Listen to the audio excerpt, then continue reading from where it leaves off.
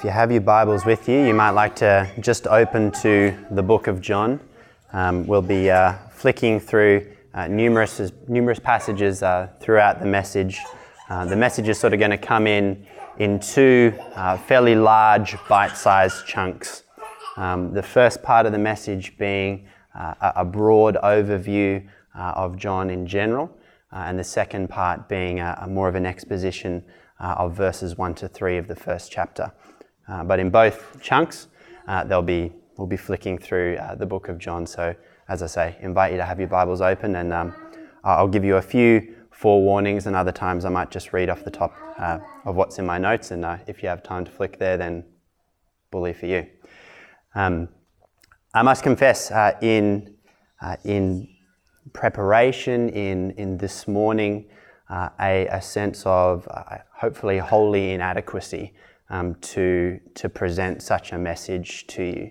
I mean, who am I, an unlearned 32-year-old, to be expositing God's word, to be presenting to you guys a message about the second person of the Trinity. And so hopefully the Lord will strengthen the words which I would say, that his strength would be made perfect in weakness, and that I forget whether it was Andrew or Ben. It was Andrew who said that the reading that he gave from Revelation 4 ought to leave us with this amazing sense of awe at who Jesus is, at who God is. And before Andrew had said that, I had thought to get up to right now and to say that if I had a goal for the end of the message, it would be that we are left with a sense of awe at who Jesus is. So yes and amen to that. And in many ways, I would say with what has been prayed and said already this morning, if you've paid attention to that, then pretty much that summarizes the message today. So let me pray once again, and then we'll get into the thick of things. Thank you, Lord, for the fact that you are here with us. And I pray, as I often do and will continue to do, that you would get me out of the way, and simply, Lord, that you would speak to your people, that you would bless them, that you would strengthen them, that you would encourage them, whether it be a matter of strengthening and remembering something which is already known, or whether it be something new which is true from your word which is presented today. Nonetheless, Lord, I pray that we would be strengthened, emboldened, blessed, and, as has already been said, put in awe of you as a result of going through this overview and this more specific look through verses 1 to 3. Lord, glorify your name. I pray it sincerely in Jesus' name. Amen. So, as I said, two chunks to today's message, and firstly starting with the overview. And I've entitled the message, in case it matters to you, This is Jesus. And in the terribly ungrammatical fashion, I've done it this full stop is full stop Jesus full stop, to create that, even in the name of the message, that sense of this is the Messiah. This is Jesus, the second person of the Trinity. And I'd certainly, myself and Tom, as I've chatted with him also about this new series through the book of John, I think we both, and hopefully you also, have this sense of excitement in going through this book.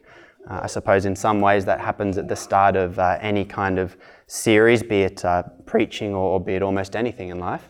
But the book of John certainly holds this appeal and this excitement, which I hope remains throughout, and that we're all able to be blessed as a result of having gone through the book in however long it might take us to get through it. But there is a purpose, a fairly clear purpose, which John states in writing his gospel here. And it is stated pretty clearly in John chapter 20. He says there in verses 30 and 31, "Now Jesus did many other signs in the presence of the disciples, which are not written in this book. But these are written so that you may believe that Jesus is the Christ, the Son of God, and that by believing you may have life in his name."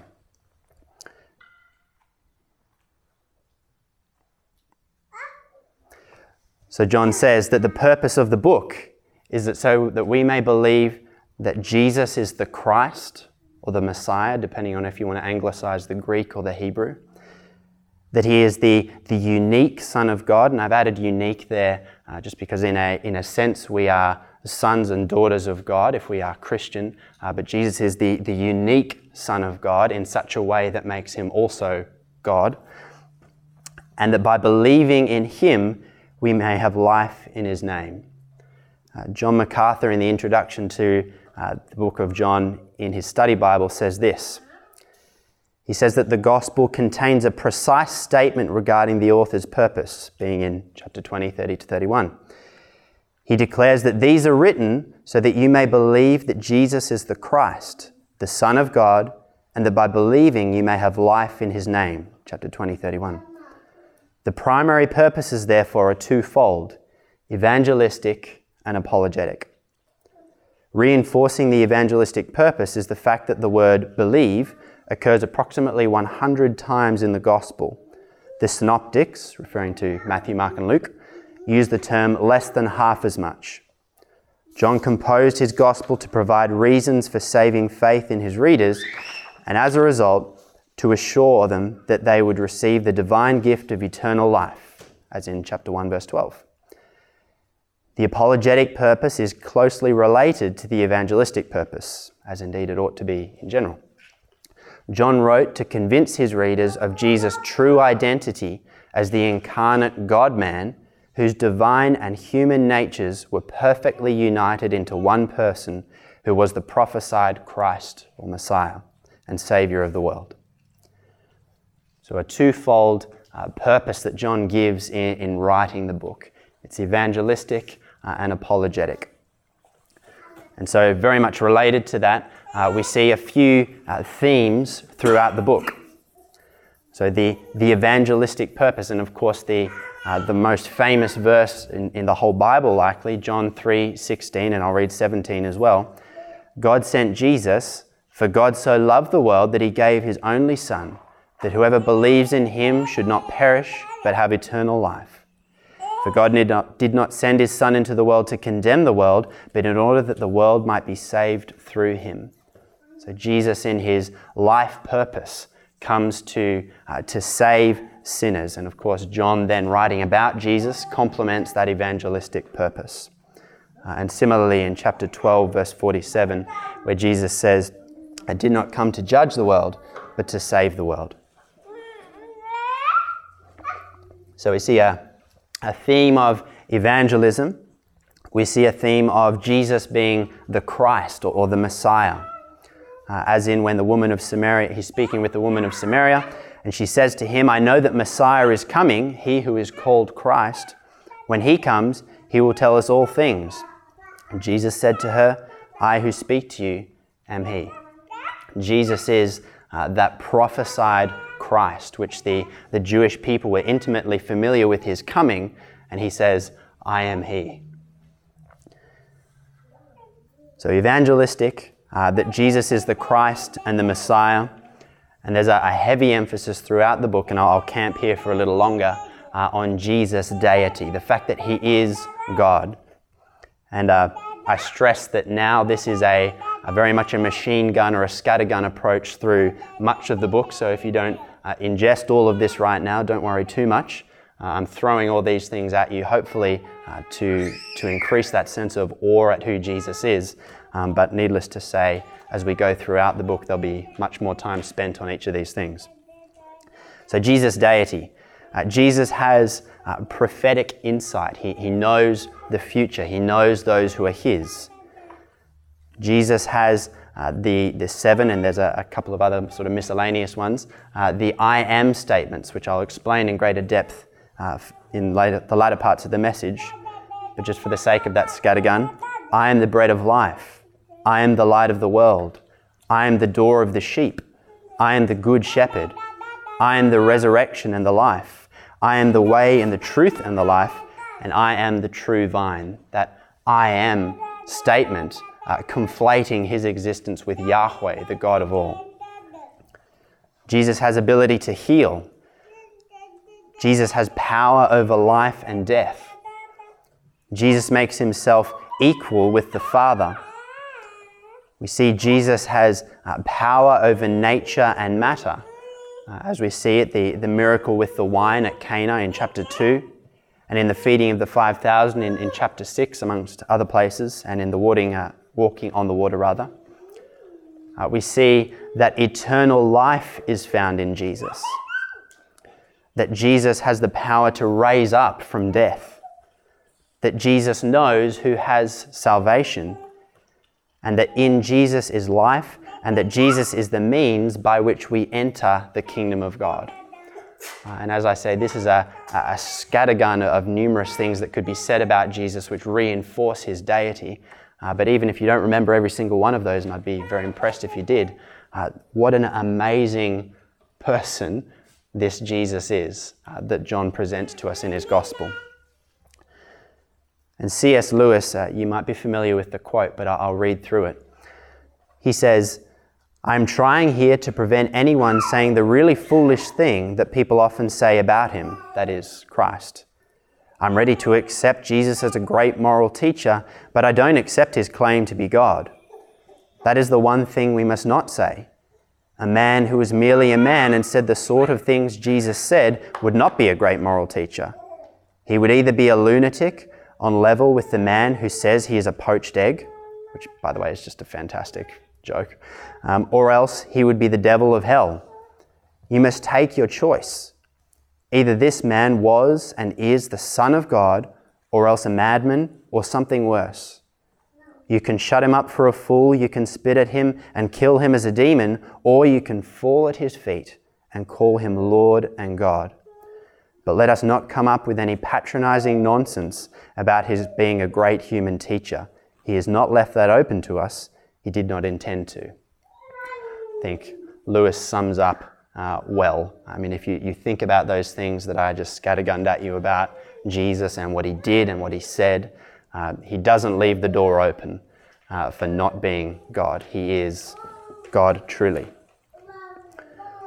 So the evangelistic purpose, the fact that Jesus is the Christ, he is the Messiah, the fact that Jesus is God, and throughout the book we see this sort of tension and this contrasting of life and death, light and darkness, and indeed these concepts are conflated and related. For example, in chapter 1, verse 4, it says, "In him was life, and the life was the light of men." There's this sort of conflation of the concepts of light and life. And Lord willing, Tom will unpack that some more in the next message.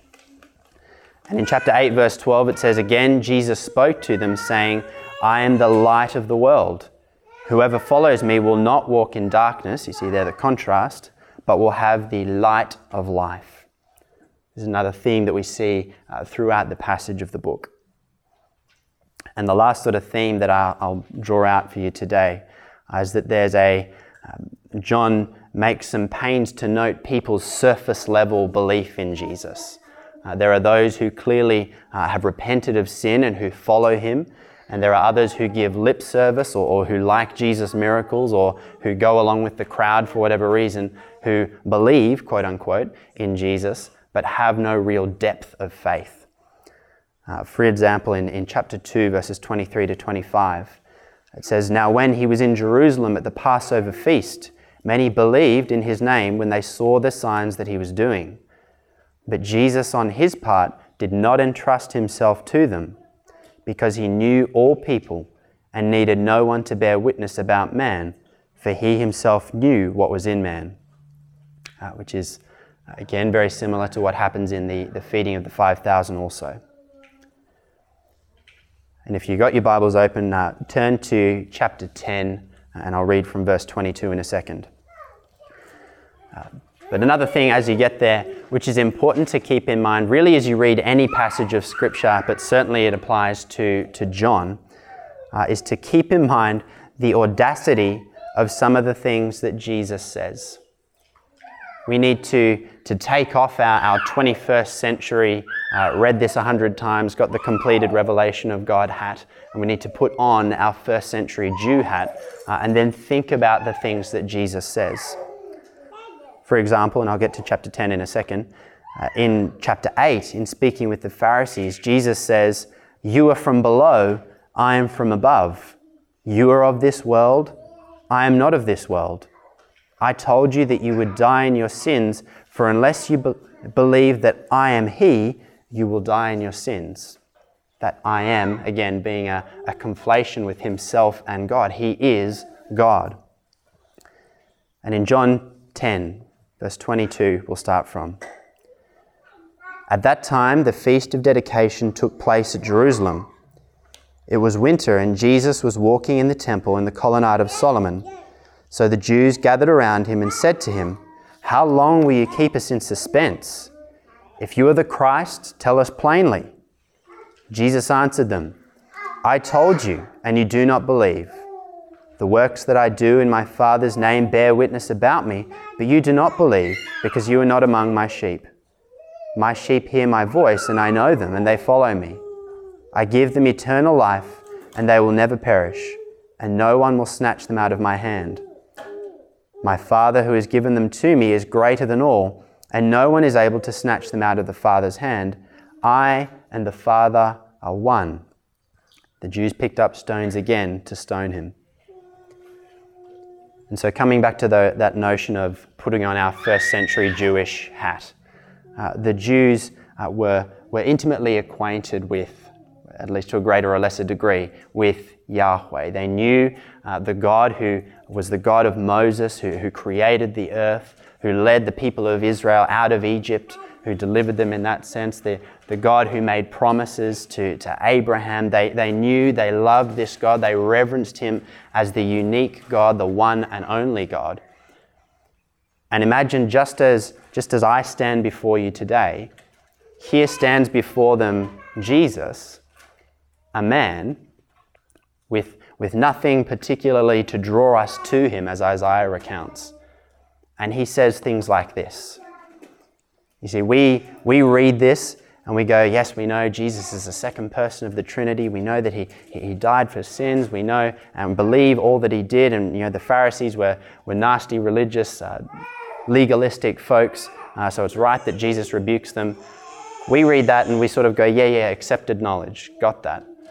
But if we put on our first century Jewish hats and then consider how profound these statements are, we kind of get the punch of what Jesus is saying and the amazing thing of who he is and what he's describing. A man, from that latter passage, said that he and Yahweh were one. And the Jews, as it says in verse 31, the Jews got the magnitude. They knew that were it not true, that this was a blasphemous statement worthy of stoning, worthy of death. And so as I say, to get the punch of what Jesus is saying, we need to consider his words with the mindset of those who had originally heard it. And if we'll sort of keep that in mind as we go through the entirety of the book, hopefully it'll bring a freshness and a punch to it, which maybe has gone by the wayside in times past when we've read it. So ask yourself two questions as we read through, and indeed as you read anywhere. Who was this written to?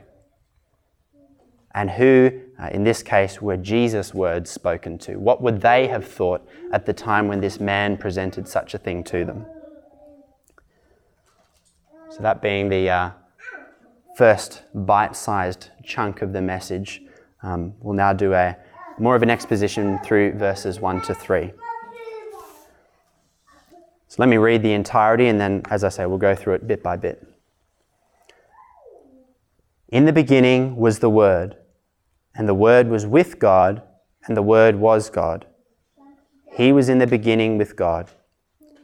All things were made through him, and without him was not anything made that was made. Verse 1, in the beginning was the Word, and the Word was with God, and the Word was God. The Septuagint, you may be aware, is the Greek translation of the Old Testament. And so it's some of the writings that Jesus and his disciples and others during that time would have been most acquainted with.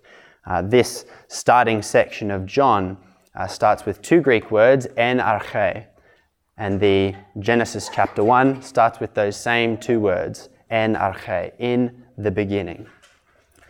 And some have argued that the book of John, in that evangelistic purpose, has a focus on a Jewish audience. Whether you accept that or not, because obviously the Jews would have been more familiar with the Old Testament, nonetheless it has an evangelistic purpose. But those words and the notion of the creation account, at least as I've read through Genesis in times past, hopefully produces what produces in me, and I hope it does in you also, this sense of awe. This is the very beginning of all things. Before this time, there was nothing. Nothing existed save God himself. And that same sense of awe in reading through Genesis and the creation account, which comes at the start of that book, ought to be with us here as we read these words. In the beginning was the Word. There's a sense of awe and a sense of excitement, noting that this alludes to that creation account, and also that implicitly it describes the deity of our Saviour Jesus, as I've said already, and we'll go through in a little more depth now. This Jesus who is the eternal and living Word. So in some tasty bite-sized chunks, in the beginning, en arche, this is the start of all created things. And when we say all created things, we tend to think just of the physical things, because we're looking out of our eyes all the time, being physical beings ourselves. But this is the start of all created things, material and non-material. This is the very start where God reveals his character and his attributes to the created order. Indeed, he makes a created order in which to reveal those things too, that he himself may be glorified. Before such a time, there was nothing in existence. In the beginning, the very beginning of all things. And I've sort of blown my own mind with this in the past, but try and imagine that not just that there is nothing created, but that there is literally nothing. Not even just a whole bunch of empty black space, but that there is nothing. Nothing exists at all. That's the reality that you have here. In the beginning, before anything was created. That's what John writes about here. That's what Moses writes about it in the book of Genesis. In the beginning. And John continues on, in the beginning was the Word. At this starting point of all things was the Word. Or you could say, not just was, but existed the Word. In the beginning existed the Word. Before anything else existed, material, non-material, etc., before that existed the Word, was the Word. The Word Jesus was already in existence at this beginning point. And as I've quoted before, Psalm 90 verse 2, before the mountains were brought forth, or ever you had formed the earth and the world, from everlasting to everlasting, you are God. Jesus was there at that very start point before anything else was.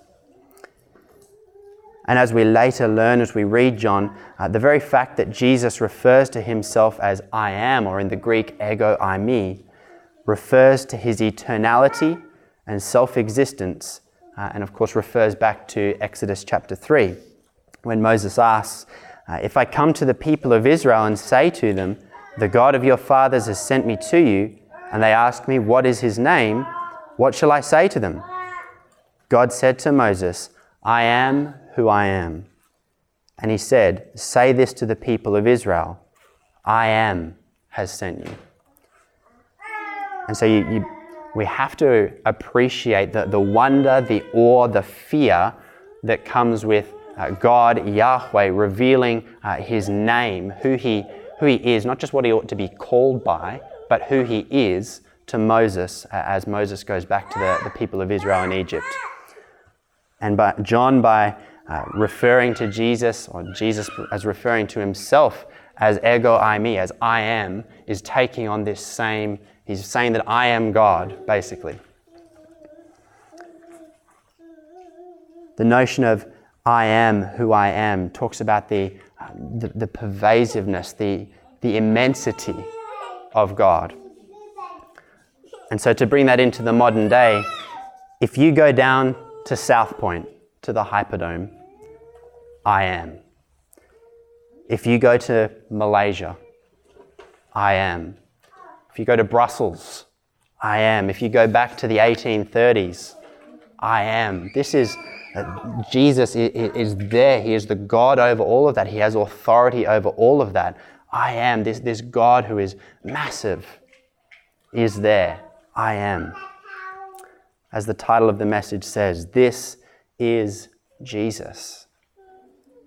He always has been, he is now, and he always will be.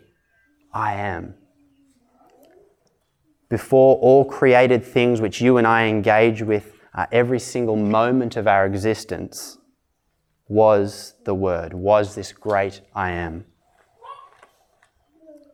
And so relatedly, as I alluded to before, unlike all the creation which came from or after the beginning, God, Jesus, the Word, is self-existent. And think about this, if on a more temporal level, if food ceased to exist, if water ceased to exist, or if air ceased to exist, all of us here would very, very quickly realize how much we depend moment by moment, minute by minute on other stuff. We are in no way self-existent. We rely very much upon other things within the created order. And that shows sort of on a temporal level, but on a more foundational and even a deeper level, we are deeply reliant upon God for our existence. Not just in the fact that were he not around, we wouldn't have been created, but in the fact that every moment of every day we rely upon his existence for our continued existence. As Hebrews 1 verse 3 says, he upholds the universe by the word of his power. So it's not just that he created the world and then he kind of like made it to go spinning by itself. Metaphorically, it's as if he spun the plate on the stick and then he's continuing to spin it day by day by day. He's keeping the whole thing going at all times. We are reliant upon him for our existence, day by day, moment by moment. Were he hypothetically to stop existing, we also would go. There would be nothing left. But John says, in the beginning was the Word. This Word, this Jesus, who relies upon no one else for his existence. And so the Christian band POD, or Payable on Death, says it well when they say, without Jah, nothing. Without Jehovah, without Yahweh, nothing. And Paul complements it well also in Acts 17 when he says to the Areopagus, the God who made the world and everything in it, being Lord of heaven and earth, does not live in temples made by man, nor is he served by human hands as though he needed anything, since he himself gives to all mankind life and breath and everything. And he made from one man every nation of mankind to live on all the face of the earth, having determined allotted periods and the boundaries of their dwelling place, that they should seek God and perhaps feel their way toward him and find him. Yet he is actually not far from each one of us, for in him we live and move and have our being. In him we exist and we rely upon him constantly. We never cease to rely upon him. Whereas Jesus, in the beginning, was the Word, relying upon no one else, totally self-existent. And so then it only follows to read, in the beginning was the Word, and the Word was with God, and the Word was God. God, logically and truly, is the only being capable of such as we have described. He is eternal, reliant upon no one and no thing. He is the source of all things, which we'll treat further in a moment. And it says the Word was with God. Having established the Word or Jesus' eternality, noting that the Word was or existed in the beginning, John continues that this eternality was spent with God. In the beginning was the Word was with God, and the Word was God. So the members of the Trinity have spent eternity with one another in perfect, intimate fellowship, which is a glorious thing in and of itself, but is all the more astounding when we consider that Jesus voluntarily left this heavenly and intimate status to perform his work on earth. This God, once again, who is eternal, reliant upon no one, has enjoyed perfect, intimate fellowship within the Trinity forever, for eternity, leaves that position in order to perform his earthly work. Philippians 2, 7-8 says, Jesus emptied himself by taking the form of a servant, being born in the likeness of men, and being found in human form, he humbled himself by becoming obedient to the point of death, even death on a cross. Eternal, intimate fellowship with the Godhead, to earth, to death on a cross. Romans 5, 7-8 says, for one will scarcely die for a righteous person, though perhaps for a good person one would even dare to die. But God shows his love for us in that while we were still sinners, Christ died for us.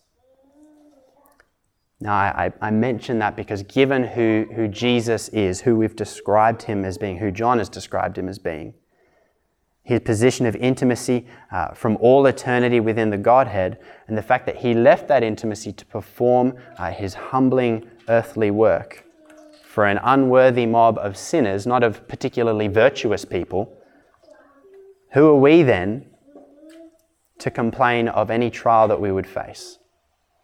Given who Jesus is and what he did, who are we to complain of any trial that we would face? The Word was with God. He was in the beginning with God, says verse 2, and I'll just jump through this one. He, the Word, Jesus, already existed in intimate, eternal fellowship at this point of the beginning with God. But even in describing such a thing, we're saying that Jesus existed in the beginning before that beginning. The level of our human language, the finiteness of our human language becomes apparent. Because we're trying to say that before the beginning of all things, including time itself, before that was God. And yet there was no time before that, God himself being the very creator of time.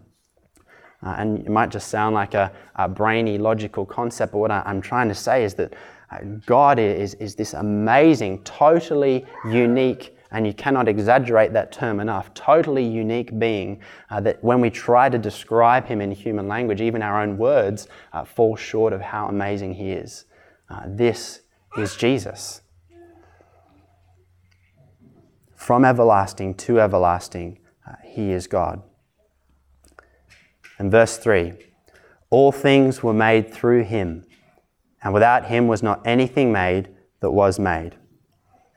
And so, no, to our Jehovah's Witness friends, not all other things were made through him, but in fact, all things were made through him. And in contrariness to what the Jehovah's Witnesses would have of verse 1, Jesus was not a God, but rather the one and only God. Jesus is the creator of all things. Colossians 1, 16-17 that we read through in the beginning. For by him all things were created, not all other things, but all things, in heaven and on earth, visible and invisible, whether thrones or dominions or rulers or authority, all things were created through him and for him, and he is before all things, and in him all things hold together. Did you catch that? That those things which Paul describes there in Colossians are not just physical things that God created, but conceptual authorities. Jesus created all things. And speaking of Jesus in Hebrews 1 verse 2, it says, through whom also he created the world. So bringing this fairly quickly to a close, imagine what this describes whether in complement to what they already believed or in fresh revelation to the original audience. Again, putting that first century Jewish hat on and considering that this is a man who they may well have seen, spoken to, or at least that they have maybe first or second hand accounts of. This was a man that this is speaking about. Jesus, as described in verses 1 to 3, he existed from all eternity. He relies on no one for his existence. He voluntarily left a place of intimacy with the Godhead. In saying that, he was born into a food trough. He died a grueling death on a cross for sinners. And he created all things. This is the Jesus that this describes in verses 1 to 3. This is the man whom these people, who John writes to, have perhaps seen and heard of, or as I say, maybe have first, second-hand accounts of. And so surely if they read this, if they believed it, it produced awe, wonder, conviction, and perhaps a plethora of other things also. And to personalize it, what will such a truth do for you as you hear such things, as you read through that, I hope, during the week and consider in a concentrated and meditative form what it says? What will that do for you? So to read through the 3 verses again, just in recap. In the beginning was the Word, and the Word was with God, and the Word was God. He was in the beginning with God. All things were made through him, and without him was not anything made that was made. This is Jesus. He existed from all eternity. He relies on no one else for his existence. Voluntarily left a place of intimacy within the Godhead. He was born. He died a grueling death on the cross for sinners, and he created all things. Let's pray. Praise be to you, our great God and Saviour, for such truths. And Lord, how kind you are to have, for this not only to be true, but for the fact that you have presented it in your word for us to read, for us to meditate upon, for us to study and preach through and listen to. Lord, you are so kind. Please help whether, as I have said, whether this is recapping or whether this is new for us.